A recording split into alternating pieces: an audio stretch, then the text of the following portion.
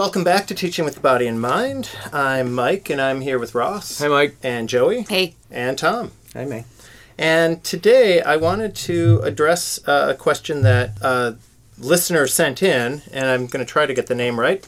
It's Michelle Michael Chava Lip, I believe is how you pronounce her name. And she was talking about wanting us to address the most stationary parts of the typical preschool day, such as circle time / group time / morning meeting. And then I started thinking about that too. That's probably a question a lot of people have. For parents, I think it's going to be, there are times when you need kids to sit too, but I wanted to start with the preschool part, and I'm sure everyone here has some ideas. So I was thinking, whenever you talk about whatever you call it, circle time, morning meeting, large group.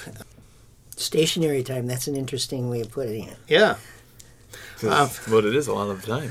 Yeah. Well, that's what it's purported to be. Yeah. Whether they can be stationary is another question. That's right. Even if you want them all to be sitting in a circle, it's stationary. It's times that sort of there's one focus of attention, and the group is supposed to be sharing their attention on one person thing. Or item of relevance. I mean, you think about if you had to bring a kid to a church service or something like that, it's the same, right? Sure. Everyone in the group is supposed to be paying attention to one thing that's happening. Yeah, that's a good way to think of it.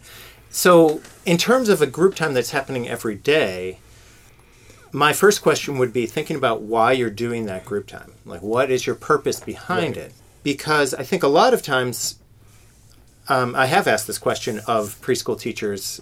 Almost always, people talk about how we want to build a sense of community. We want kids to feel part of the group. We want kids to... It's a shared experience. Things like that.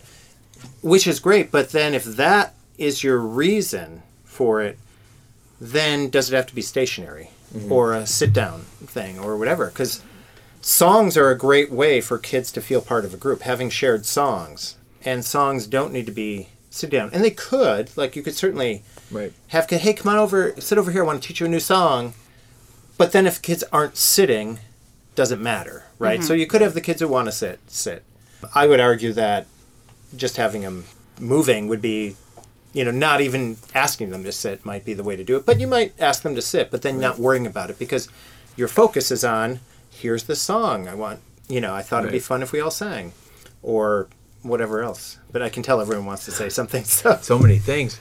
Well, I think that's, like you said, the biggest thing is what's the goal of what's going on here.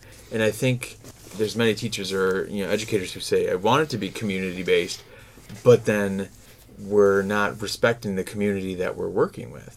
Knowing that they need to move, knowing they need to do these things. And it's not to say that there shouldn't be time to sit and actually have that, a somewhat of a focused learning opportunity or things like that. But, if it's 20 minutes of call and response of I'm the adult, you respond to me, you do what I say, then we're not honoring children and what they need, but doing that song and giving them scarves to move around and dance to, or having motions, or acting out. One of the favorites for many, many years, passed down from classroom to classroom, was listening to Scamper, Scamper, Little Mouse.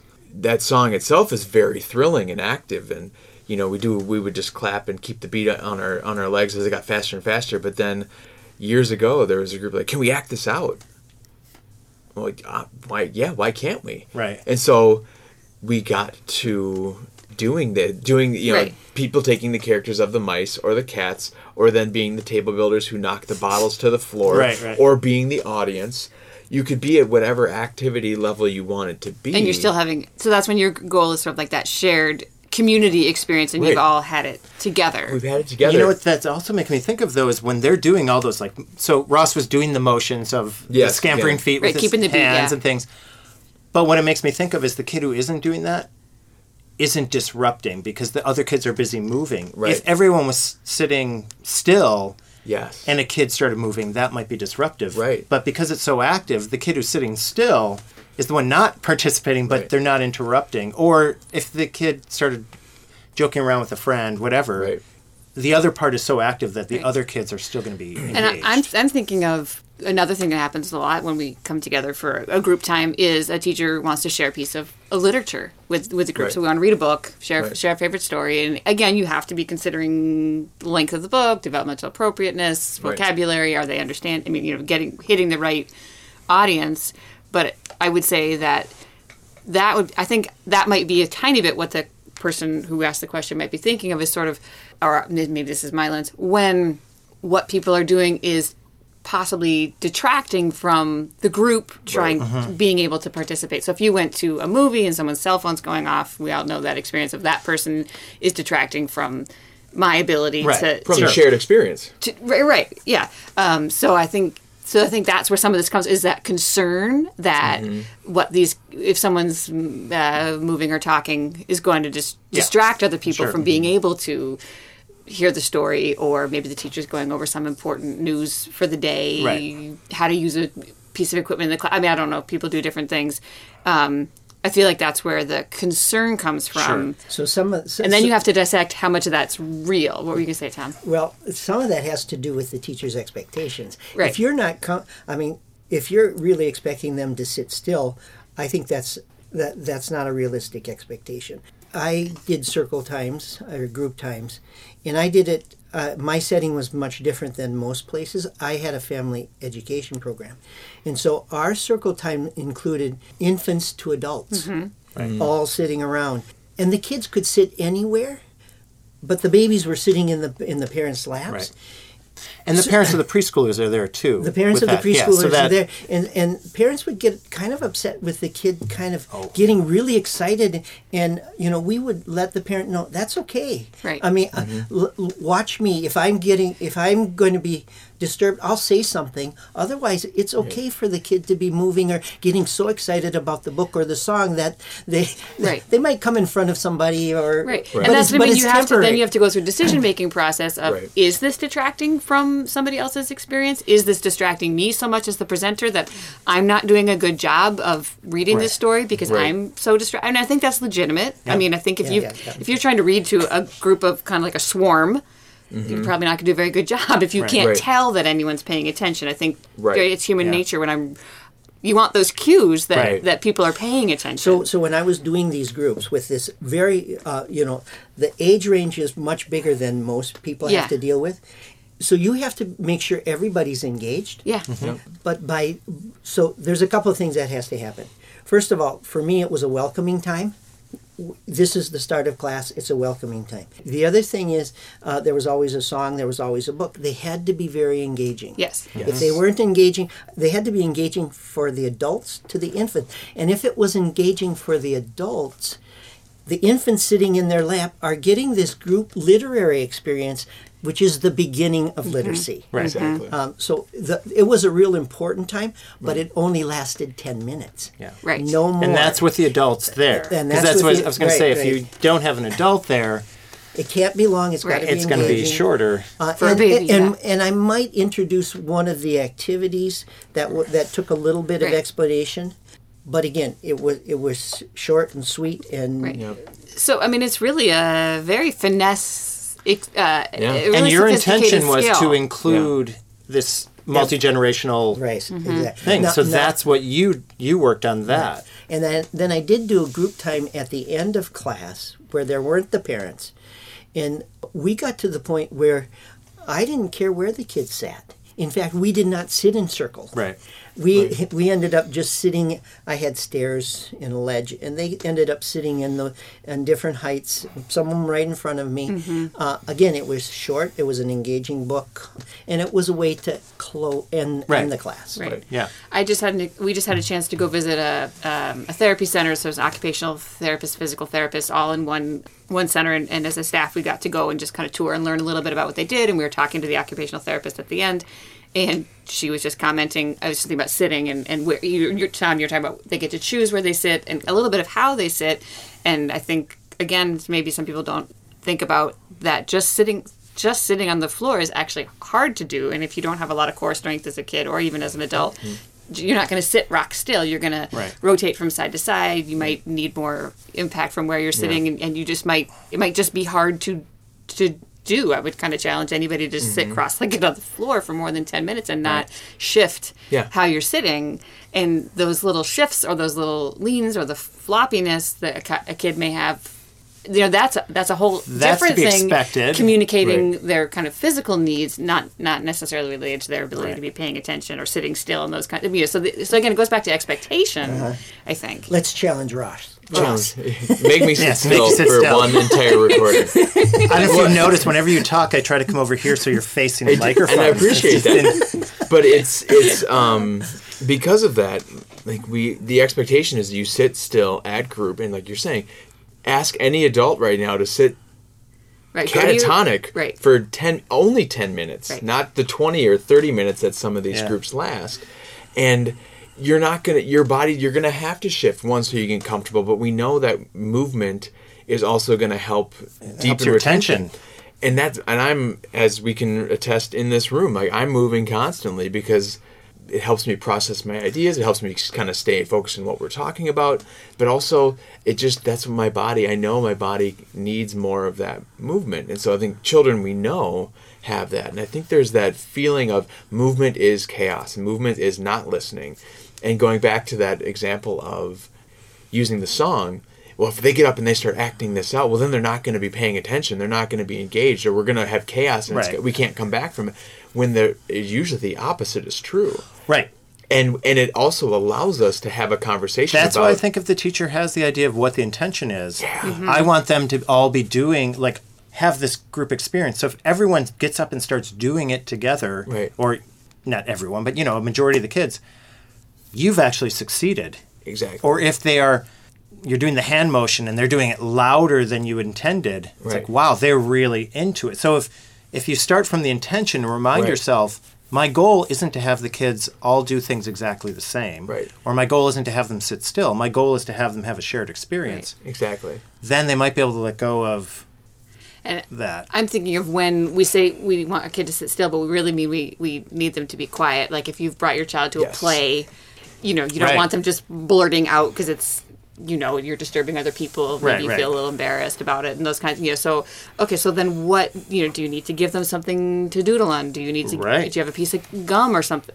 So what are other ways that you can help them not necessarily like sit with their hands folded in their lap, because we know that's exceeding their ability. But what you really mean is don't shout during the play, or don't start talking to me, or those, just also being clear about what we mean when we say we want a kid to sit still, and what the setting, what's appropriate for that setting, and what's developmentally appropriate for that kid. And have you been to the Children's Theater in Minneapolis? They have one stage now for young children, and it's amazing because the audience, but then they have all these different types of seating, including sitting on pillows. There's floor space where kids could just kind of wander. There's more like seats with backs.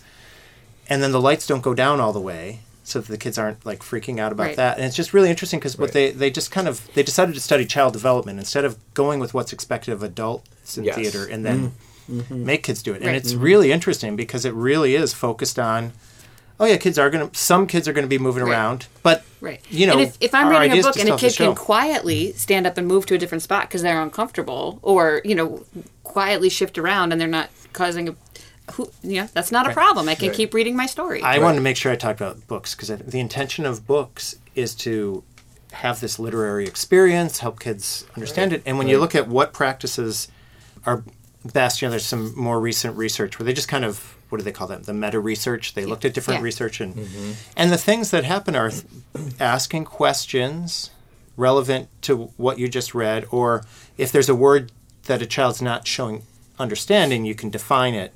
But fairly quickly, because you're never losing the storyline. Right. But you're doing this. That's hard to do with a big group of kids. So that might be more of a performance. You're performing this book. Then it's got to be engaging. It's got to be... And participatory in some way. And participatory in some way. But if you're really talking about a literary experience, then you probably want to read to one or two kids at a time. Right. Or, and the same, or if you want to show kids some new toy, making sure they're all sitting and listening to you and telling them about the toy. There's going to be the kids who aren't paying attention because they're not moving. They're losing interest. If you hand everyone some of the toy, or tell a few kids that you know are going to let everyone else know, or whatever Or it make is. a note in your mind. Maybe you're going to show that kid later because they're done and they've left. And, Right. you know, So I mean, just remembering the intention. Yeah. Yeah, and that the expectation is reasonable. If you Right. can't have everybody there with you, that's okay too. The one other point that came up, I know, was I was presenting at a conference for about 100 or so preschool teachers, and the topic of routines and large group being one of them. And I said, how many of you do calendar and do weather and things like that? And I said, I'm not going to totally trash it, but many people did, and it's because they feel like that's what's supposed to be done, or this Right. is the routine, and we're going to learn this. And I said, that's fine with the intention. You want them to understand what it is, but wouldn't it make more sense to go outside during one of your transitions or right before lunch or whatever you do, rather than taking the 5 to 10 minutes to do today? What is the day today? Today is Tuesday. Right. Today's the 22nd. That's not where these children are at, especially for preschoolers. Right. If you're, again, what's your intention? Why is it important that they need to know the day of the week right now? Right. Isn't it more important that they're talking about feelings and that, I've noticed some people have been knocking other people's blocks down. I brought this book to talk about that, and maybe we can have a discussion. Right. Talk about what's actually relevant, because the day of the week isn't a relevant thing.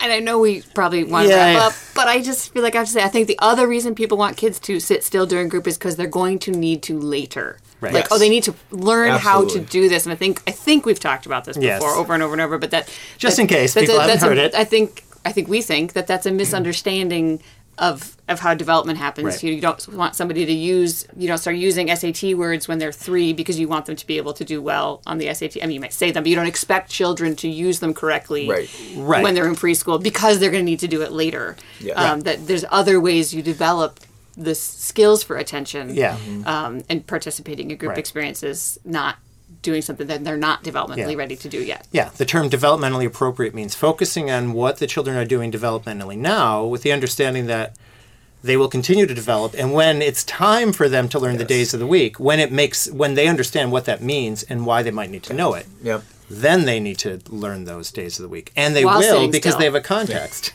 Yeah. But when you're trying to teach it when they don't even understand it, it'd be like trying to teach fractions to 3-year-olds. Yeah.